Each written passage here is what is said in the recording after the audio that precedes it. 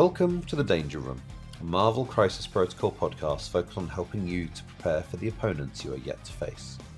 We discuss strategy, tips, tricks, and things you should be considering to level up your gameplay. You can continue the conversation with us on our free Discord, and if you've been enjoying our podcast, please consider supporting us on Patreon if you're in a position to do so. Links will be in the show notes. This is a competitive-focused podcast, so bear in mind that our opinions are focused through that lens. Regular members include Jacob, Sploosh, Mike, and Chewy.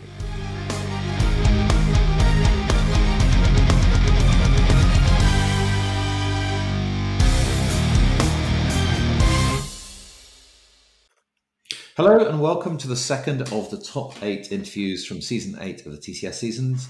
And I'm joined by Nick, aka MagikNik. How you doing, Nick? Hey, how's it going? Yeah, very well. Firstly, congratulations on making top 4. It's tricky. I've been trying a lot and not been managing it. So big achievement there. Well done. Thanks. Yeah, it went. It was a close game, but it went pretty well in the end. I had my game plan established from the beginning, and everything went almost as planned. And it was a really close game, but in the end, my extract plays were pretty brutal, and they won me the game. Well, we'll get into those in a minute. I just wanted to give you an opportunity just to give a bit of background in case people haven't come across you before, haven't seen any of your games, haven't caught any of your talking that you might have done. Tell us a little bit about your sort of hobby history and how you got into doing well at MCP. Yeah, sure. So I started playing War Machine, like I want to say 15 years ago or something like that. It's been a while. So I played pretty competitively War Machine in Mark II and Mark III, and that's my big background in miniature games. But yeah, it's a really good training ground to get used to other gaming systems after. And as for MCP, I was getting a bit more tired with War Machine, and then it's because of Will Pagani's history with War Machine. I was pretty tempted at looking at MCP, and that's how I started. And I got started with one of my buddies who also made the top 32 Vodka Blitz. Mm-hmm. And we started together during the pandemic to play the game a lot. We fell in love, and yeah, we've been playing like crazy since then. Because you're playing an Avengers roster, which we'll dig into it a bit more. Has Avengers always been a passion, or has it been something you've drawn to recently? It's been my go-to roster for tournament most of the time. I've played everything at least a bit, but Steve Rogers, I was playing him even before his buff. The leadership is just so good, and I've been in love with it since the beginning. It really suits my play style, so I always go back to them every once in a while. I just can't stay away. The leadership, are there any particular things that you like doing with that leadership? We'll probably get into a few of them in a minute, but what are your favourite superpowers to discount? Honestly, everything. Anything, but to be more precise, anything that costs 2 that becomes 1. Basically, anything that becomes online turn 1, I love it. After that, I don't have really a specific preferred one. Might still be Airlift from Sam, which I don't use that often, but sometimes it's game winning and it's really, really sweet. So yeah, it's probably my favorite. Okay, let's dig into your roster a little bit. So we've got you have got Sam in there, but it's a Steve roster, right? I'd say like 95% of the time it's Steve. I play Sam in very few specific scenarios, but those are really far in between and require specific point costs. Like, yeah, it's like 95% Steve. Yeah, it's something like maybe going 5 wide at 14, that kind of thing, where you want to do that. Yeah, so it's more, Sam is more for like certain specific, really slow scoring setups that are going to be grindier, and where I feel like the game's going to go to like, say, turn 5, 6, almost guaranteed. So in those cases, sometimes it's, depending on the team on the other side, like say it's Black Order, then maybe Sam shows up in those kind of situations. Yeah, or maybe if Sam's very good into Malekith, isn't he? So maybe if you're seeing a Malekith, you're pretty certain they're going to drop. Maybe that'd be your counter drop. Yeah. Depends on the scenario again. But Right, well, let's move away from what you don't play and focus on what you do play. So, Steve Rogers, and am I right in thinking Hulk makes it nearly all the time? this season, yes, I think I've played one game without Ulk so far this season. He is since his rework, the guy is a monster. I think everybody's aware of it by now. He's one of the most versatile piece in the game. Like he just does everything. If you need control, he's got it. If you need mobility, he's got some. If you need just some hitting power, he can also do it. And he's super durable. And under Steve, everything costing one that just gives him so many crazy plays. Uh, And of course, having Steve, you've got a bodyguard online, so which gives him an even bigger health pool. yeah, for sure, but I think it's mostly the options for extract plays that Steve enables Right, that makes it so let's talk good. about those. So I've seen you put some of these into action, but our listeners may Yeah. not have. So why don't you explain what you mean by that? Yes, so let's say we're playing with a central objective, like say struggle for the cube. There is a center cube. So the goal is to use Gamma Leap and one move action to reach the center line, and then pick up the cube with your last power, and then move back, which is possible to do because of Steve's leadership, making Gamma Leap cost 2 instead of 1. So yeah, Mm. that sequence normally gets your Ulk pretty safely, and he's a great cube holder. He's not gonna die from it anytime soon. So yeah, that play specifically is extremely good. Yeah, he's got great uses for the extra power as well that the cubes give him. Yep, totally. So something that I've seen you doing is this kind of spreading out, grabbing a whole load of cubes, and then condensing back. I've been really impressed with your placement of like how you get Steve to protect a whole bunch of people. Is that something that you've had to practice a lot to get right? I think it comes with. I didn't practice it much, but I think it just comes with the years of extremely precise gaming and War Machine, and that also translated to MCP into being used to that kind of being super tight on my positioning, which I think is one of my strengths overall. I think I'm pretty good normally at placing my models. Mm-hmm. Also, I just find that in MCP in general, right now. Like, if you can have the extract lead, normally you can just force a secure split, and it's gonna be in your advantage. Mm-hmm. And whenever, like, I think my game against Shadow Marvel that was streamed is a great example, where like you had to leave a model stranded on the other side of the board to hold this secure the secure, while I could have my whole team facing basically his team minus one model, so that gave me the edge in the end, positioning wise. So I'm always trying to find a way of moving my models to gain that kind of numbers advantage. And I love just double moving. I love just running. I'm a big fan of just running everywhere. If you can't attack me, I'm happy. Yeah. Well, you've got some interesting other options then. So if we're thinking you've got a core of often Steve Rogers with Hulk, then we've got a substantial core then of 10. We're looking probably for a third Avenger at some point. But you've got some interesting unaffiliated choices. So you've got some classics like Ghost Spider. And I think there's not maybe not that much to say about her. She's great under Steve. That discount, like you said, 2 down to 1. How have you been finding Heimdall? That's an interesting one. I was much more of a fan of Heimdall before Malekith came out. Uh, as like now his offensive contribution isn't quite as relevant. So because of that, I'm almost cut him out of my roster. He might not make like if there was another update to rosters, he might not be in it anymore. Mm. But I still use him for one thing that I still find really useful, and it's whenever I'm forced into single extracts, like Alien Ship and the scroll one. Yep. This where you have to roll, and if you roll a crit, you get it right. Yep. In those two scenarios, considering the style of playstyle I have, I often want to somehow manage to get it, but it's super random. I've been trying using Heimdall to just re-roll that roll nonstop until I get it, and it's I'm not sure if it's worth it, but it's been interesting so far. Okay, so kind of like a tech piece for those particular crises which you're not Yep, bringing. yep. That makes sense.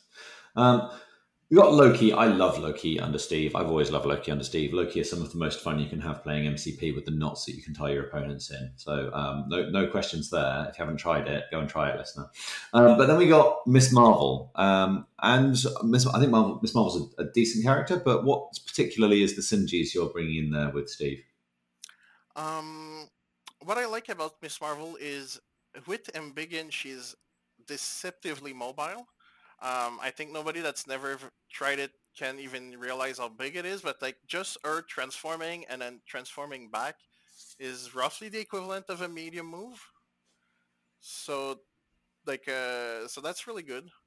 And she also brings some okay offensive output against smaller models, which I like to be able to bully. And she also has two control techs built into her kit, which are also great. She has the pull on her Morpho Punch, Yep. the range 4 strike. So like that pull can play really well into scenario, and with that being a gainer and her having a range 3 throw for 3 power, which with Steve comes down to 2. She can basically in a turn move, strike once, maybe displace someone, and then potentially guaranteed throw someone after. So like Mm. she brings a surprising amount of displacement and control if you just dedicate herself to that. And then she also has the option of like going big and beating down people. So she offers like a nice in between, and I think she's really really strong, and people should like play her more. Good to hear some love for Kamala there. I'm a fan of the character. Um, then you've got kind of, would you say Black Cat and Doctor Voodoo are competitive staples? Yeah, for sure. I don't think you necessarily need to have both in a competitive rosters, but at least one of them is probably essential at this point. And yeah, they're really really good. Black Cat under Steve is particularly brutal. With advanced R&D, I'm stealing objectives turn one off of people, so like that gives me often a really comfortable extract lead turn one. Well, round one. Because you might, let's say you're on hammers, for example. Hulk goes and grabs a middle hammer and retreats. That seems good. Yep. Steve, I don't know, durdles at the back and picks up your home hammer, and then Cat can go and steal the other hammer on the side. Maybe even go to the back point. 3-1 up Yep. on hammers. Yeah, I often break. Yeah, say for instance in cubes, I'll often end up with 4 cubes Yeah. round one. Well, 3 to 4 depending who has prio. But if I have prio, normally 4. Otherwise 3. And yeah, and in hammers, same thing. It's often going to be a 3-1 split in my favor because of Black Cat hmm and Voodoo. So yeah, normally a really favorable extract trade. Just looking, so if you're setting up for that kind of thing and you're talking about going early with Hulk, do you Yeah. find that sometimes people try and counterplay by going and grabbing, like with a long mover or 50 millimeter base medium mover, going and grabbing one of, quote, your cubes or spiders or your home hammer or something? So that they try that into this team, and does that work? I haven't had anyone really. I have had. Well, it's not true. Shadow Marvel tried it in our game actually with Mystique, and it was like it basically forces me to use Black Cat to steal that one back. So if I had Prio, it's still a 3-2 split or 3-1 in my favor normally. Because if they do that, then I can pick up another one before and then steal it with Black Cat like at the end of the round. Yeah. So yeah, But normally it keeps the parity closer, but normally it's still not favorable, I'd say. so you're not looking for a runaway win. You're just trying to get a slight advantage and then collapse down on Steve and then bring your weight of numbers because they're having to leave people on secures to leverage that to a victory. That's the game plan, right? Yeah, we can kind of like if we say the big lines, yeah, then it's obviously trickier than that in the actual chaos of a game.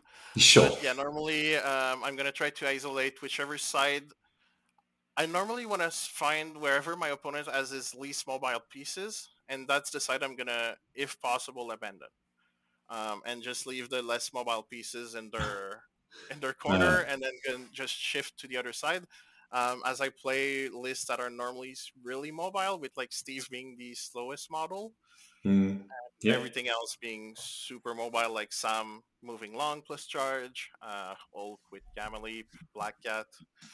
So yeah, in those kind of setups, um, yeah. Toad with a hop is the other character in your roster, just in case people are keeping track of your roster. Roster will be in the show notes, though, if you want to have a look at it. Let's talk about your crises then. So, interesting question. When you win priority, do you normally pick extracts or secures? And I appreciate it's going to vary a little bit, but in general, which one tends to be come up more often? My rule of thumb for this is basically I look at my opponent's secures and extracts, and I basically just choose whichever setup is gonna give me the highest scoring game in general. Gotcha. So That's honestly the way I do it. So like if my opponent has like like slow scoring secures and extracts, I'm gonna choose my extracts because like I have like super high scoring extracts. Mhm. If my opponent has slow scoring secures, my secures are still like kind of high scoring. Like they're not the highest scoring, but they're high scoring enough that if my opponent has like mid speed or IA scoring, like Montesi, for example, right, which is like not super fast, but like not entirely dead like Scroll or Alien Ship can be. Mhm. Like if it's more in Montensi, for instance, and I'm like, I could play into this. If it's like demons on the other side, I might choose secures just to like force the overall higher number of points. That makes That's sense. Okay. as like I feel like I can leverage the early game pressure better than almost any other roster with Steve Venger. So yeah, the getting the highest scoring game is normally how I win the easiest. So your extracts make sense in terms of this grab a middle game plan and high scoring. Spider infected, struggle for the cube, both got a middle extract for Hulk to grab and retreat, and they're both high scoring. Seems great. And Deadly Legacy Virus kind of in the same vein as well. You've got the grab and retreat with Hulk, and you've got the potential to score really quite high if you use your Black Cat Steel and your mission objective, and suddenly assemble Voltron and win the game basically there. Yeah, so I Uh, think your extracts are pretty. So once you've understood your game plan, extracts make a lot of sense. I'm interested then in your secures. So you said you want the highest possible scoring setup, and that maybe kind of explains Gamma. Gamma is yep. one of the weird ones. If I'm really honest, I'm not sure I understand any of these three secures. So I kind of need you to talk me through each of them in turn. But let's start with Gamma. Is it just the speed, or is there particular? I mean, Hulk on Gamma's good. Is that enough as well to win you Gamma? I consider that Avengers are gamma specialists. They're like, if not the best in like the three best teams to play on gamma. Like CS might give them a run for their money and maybe something else. But like in general, yeah, Ulk on gamma is a monster. Voodoo is also extremely good. So I have a lot of really strong pieces for it. Sam is also really good. Like basically, I have a lot of displacement, so I normally dominate gamma pretty well.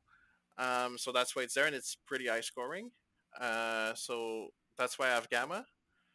Yeah, As for the other two, they're also like not entirely slow scoring at 4 points each. yeah. They're not Scoundrel too. I used to have Scoundrel, but I cut it off because I find that Malekith is too annoying in it. That's honestly the reason it's not there anymore.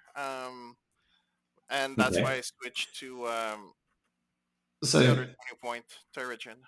yeah, for sure. So you've got so once you cut out scoundrels, you're into Yeah. the four scoring secures.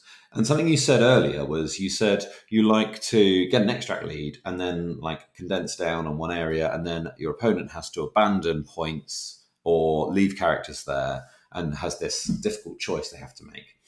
Mutant Madman kind of plays against that, doesn't it? Because can't they just leave the point and keep scoring it? And that doesn't quite play into it. So I'm keen to understand that one a Oh, bit more. okay. Oh, yeah. For mutant, okay. In mutant, instead, I'm exploiting my mobility.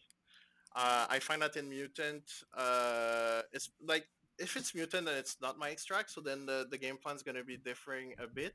But mutant madman is a secure that Avengers are really strong on, and is really good against all the tall lists in general. Like pay to flips, like generally, I think it's a pretty common knowledge at this point. But in general, pay to flips are a good way of playing against the Malekith, Oak style list. You know, the big tall list with like 3-4 models.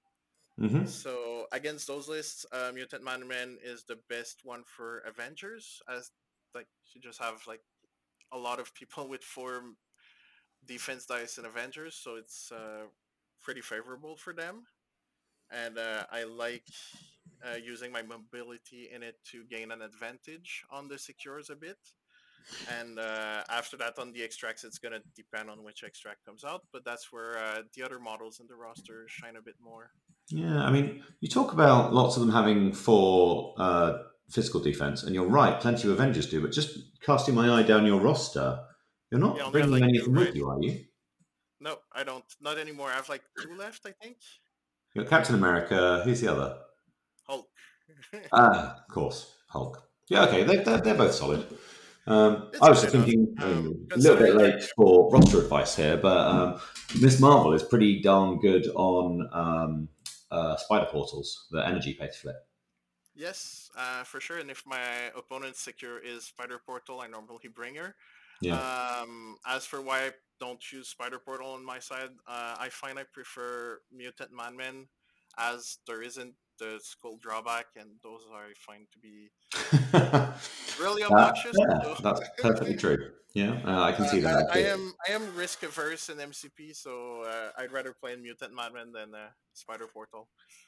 Yeah, That's and you're the one in the top four, not me, so I'm going to defer to your knowledge there. So yeah, your final one then, Terrigen Cloud. So the Split Sea, again, 4 points available.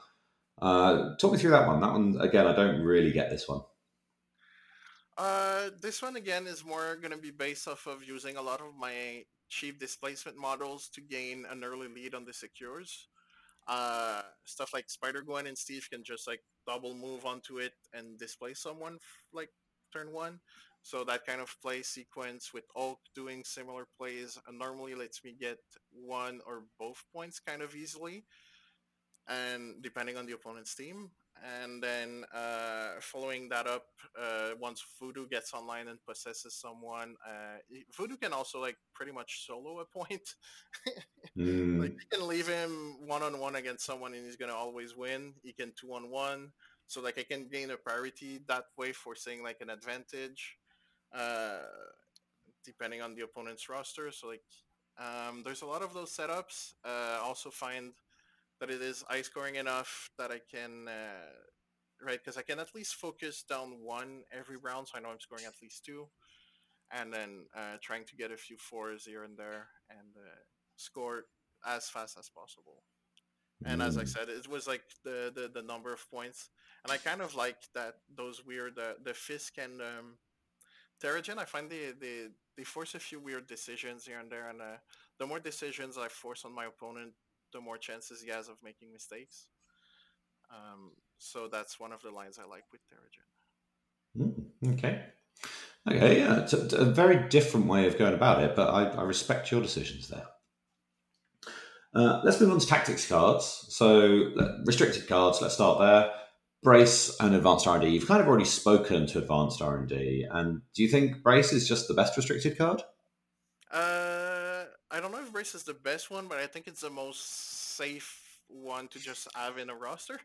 Like, so many models just throw terrain or just throw models that like it's safe, guaranteed damage prevention that you can bring in almost any game and it's going to be relevant at some point. So yeah, it's really hard to skip Brace. And yeah, R&D, I already spoke about it a bit, but it's mostly enabling some turn one plays with Black Cat and other cheeky plays here and there Yeah, that maybe are, Doctor Voodoo making Toad drop something. That's another fun one. yeah, for instance, or sometimes in pay to flips, just being able to shift power around so that the model can use a one cost superpower and interact. Yeah. Just easing out the turn one a bit or turn two with that card is always so good. So yeah, those are my two restricted, and for sure Brace, I think is just the best catch-all answer. Okay. Then you've got obviously Avengers Assemble. I'd be amazed if I saw an Avengers rosters without it. But you've also bringing Second Wind, and I've actually seen you playing it in a game as well. So you've clearly got a game plan for it. So what's the thought there? It's pretty basic, but it's basically I find that in cubes, I really like bringing Second Wind just to give him a bit more control on my model's hit points, because there's nothing worse than getting your model dazed off of a cube in the power phase.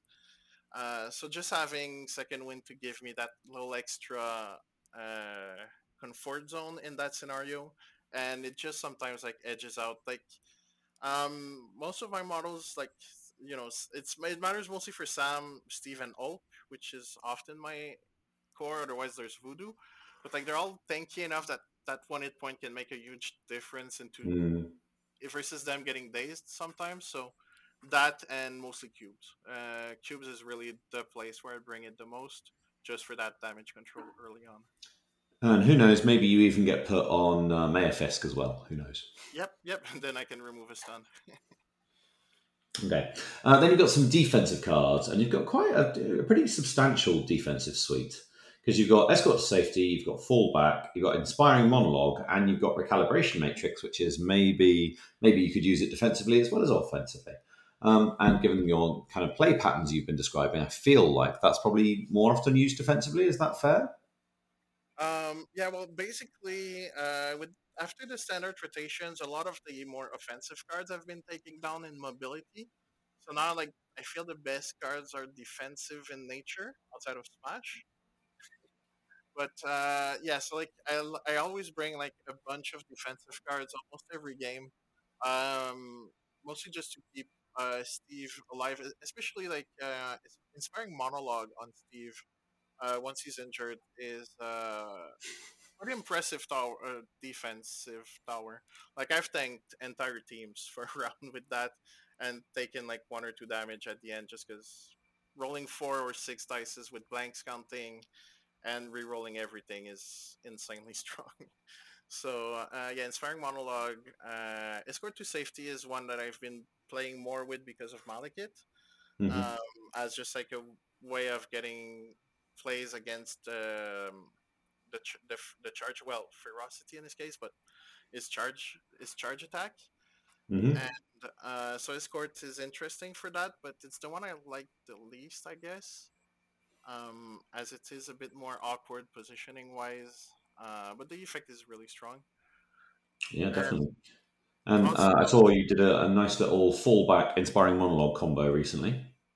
no, it was mission objective, I think. Sorry, Fallback. Yeah, you're quite right. Yeah, Fallback yeah, is objective. Sorry. yeah. Fallback mission objective is one of my favorite setup to use in almost any game with a bunch of where the extracts are going to matter a lot.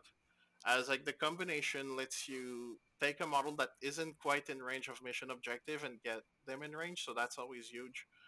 Safety wise, it does require to have a bit of power, but that play is really good for Mm. scenario control. And fallback in general is just a really great card. The more I play with it, the more I find uses for it. But yeah, in my play group, we've been using the fallback mission objective play a lot to great success. It's Mm. pretty brutal when you think you're finally getting that objective, and nope, fallback mission objective. It's now like super far away from everything. So Okay, and finally we've got Bird of Prey, which is the Sam Wilson card that gives you extra dice and rerolls. Um, how have you been finding that for you? it's a great card. I don't use it often because the situations are limited for it. But whenever it's a matchup where I know I'm bringing Sam, and I know my opponent's gonna have Doctor Voodoo, it's normally a card I look at bringing in those cases, and I just consider it like a Voodoo killer and just use it to get rid of Voodoo at some point in the game. So yeah, if you've got a card that says delete voodoo, then you play that card. Yeah. I mean, it doesn't fully delete him, but 7 dice re-rolling everything normally, and it removes flight for the round, so like sometimes it just limits his options after a Yeah, bit. it's true. You get that extra utility out of it against him for sure. And your no follow me, was follow me ever a consideration? I know it's now been restricted, but when back when you made the roster, it wasn't. Um, Actually, I've been going back and forth on it in my roster. I think I had it at the beginning of the season. I don't remember fully, but I think I did. It's always a good card. I just found in my team that I rarely add the power to use it, and my playstyle doesn't quite mesh with what Follow Me tries to do all that Mm. much. So because of that, I cut it. But I added it initially because I was playing Old Buster and Ulk in my roster, and I would use it whenever I would basically double Ulk uh, and bring it out in those scenarios. But once Malekith came out, I cut Old Buster and put in and cut Follow Me basically for I think escort to safety. So you mentioned him a few times, so let's maybe dig into that matchup a little bit. And you mentioned escort safety, but what is your thoughts about how you deal with a Malekith when you see it across the table with this roster? I tried to have as many potential duos possible as answers. I mean duos of characters. Like almost nothing beats Malekith like point for point. So the best you can do is like use a bit more points to kind of like limit him and potentially beat him. So normally it comes down to using Ulk as the one that's going to threaten him offensively, and then pair that with Loki, and just make sure Malekith has a miserable time because of the aura. Oh, that's And cute. that's I like why, that. yeah, and that's why also I cut the Mind Gem from Loki. I used to run Mind Gem Loki in my roster, and I switched to Gemless because I wanted to be able to fit Loki and Ulk more easily at 17 points. Yep, yep, that makes sense.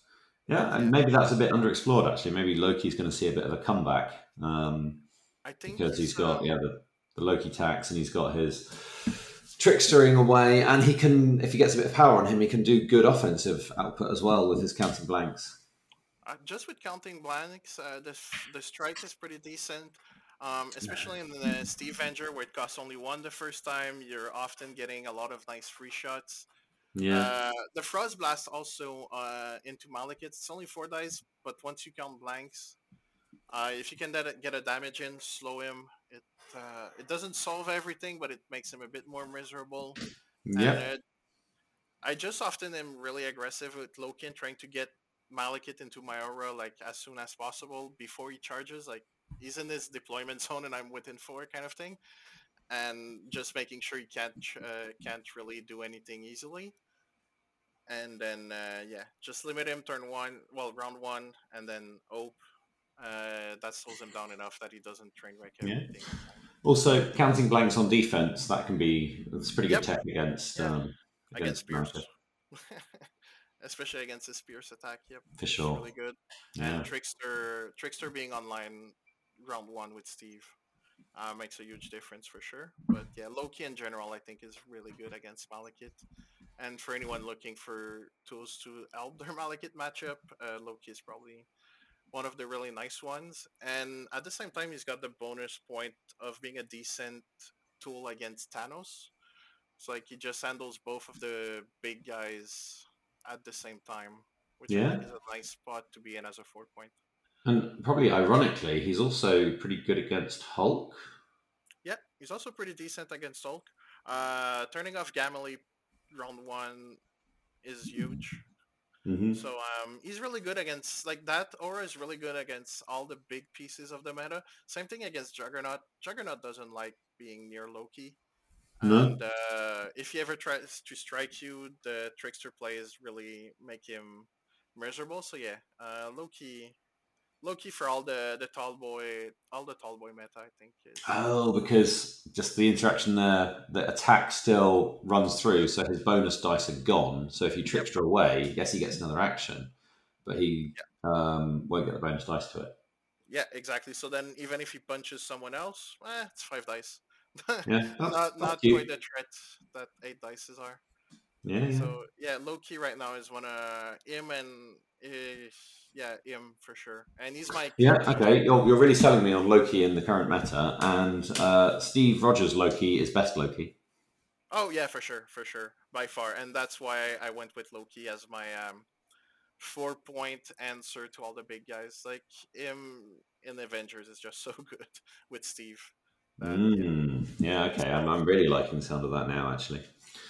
Yep. How are you feeling generally about the big boy meta at the minute? Um, I'm hoping they do. Like I know AMG said that they weren't planning on doing necessarily another card pack style update anytime soon, but I do hope they do one in the near future and take down a peg some of the dominant pieces of the current meta. Because yeah, there's Voodoo, Black Cat that are like super obnoxious and need to be toned down. But a lot of the big boys, they've like I think Juggernaut is a bit too pushed. Same for Ulk, and Malekith is definitely way too pushed. So like, I hope they do a little something about it. Otherwise, I have a feeling we might be seeing Smash get restrict soon. Also, just because Smash is kind of like too brutal these days with all the size 4 models. Uh, Oak makes great use of it, and Malekith is obviously a monster with Smash.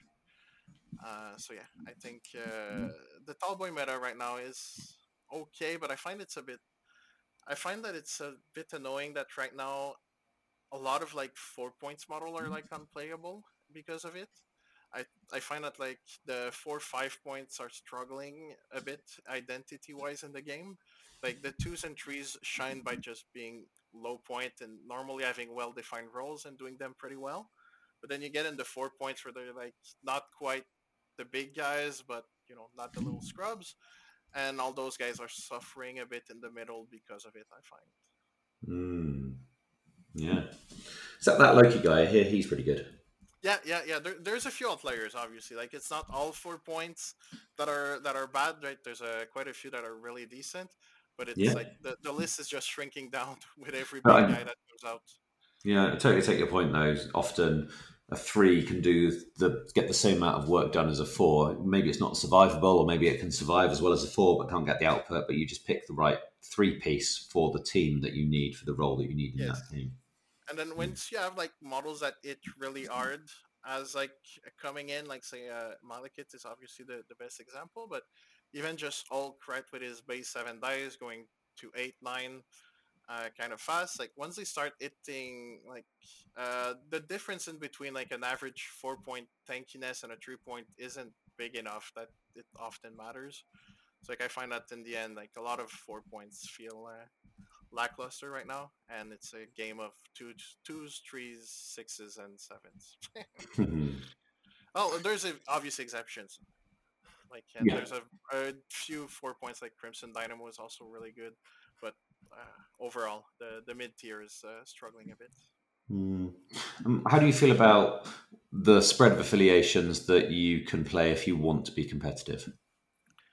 Um, I think that it's sadly been narrowing down a lot. I think recently with some of the newer releases.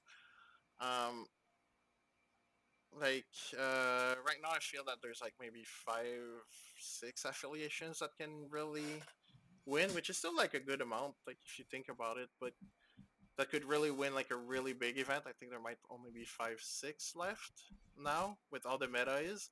There's like too many different pieces that are really too strong at what they're doing. Whether it's Voodoo and Cat stealing objectives, or Malekith murdering everything, Thanos just displacing everyone. Like there's all those different extremes that are so extreme that like if you can't be leveraging some of them really well, you're gonna have a hard time. And yeah, a lot of affiliations I think are struggling right now. Well, I mean, you're still gonna have decent success if you're a good player, like, but once you get to like really facing the most extreme lists, I think that's where it gets a bit rough. Yeah, once the odds are stacked against you, then you need the dice to go your way. And that's never where you want to be. Yep. Brilliant, Nick. Well, thank you so much for your time, and good luck in your game against Morgan. And you've got a very unique roster, and you seem to be playing it very well. So yeah, congratulations. Yeah. I'm very impressed. Thanks. Yeah, I'm looking forward to that game with Morgan. I've heard he's a really good player. Yeah, it turns out. Yeah, Yeah. he's also a lovely guy to play against, though. So you'll have a good game. Yeah. I think it's gonna be a great game. Really looking forward to it. All right. So thanks and see you around. Brilliant. Thanks very much. All right. Thanks for taking the time to listen to our thoughts on the game. As the game changes, the information in this episode may become less relevant, so bear that in mind if you're listening from the future. We also want to thank Discount Games Inc. and Blackgate Games. If you don't have a local game store and they can't get what you're looking for, check out those guys. They'll sort you out. Finally, a big thank you to Atomic Mass Games for making such an awesome game. We'll see you next time in the Danger Room.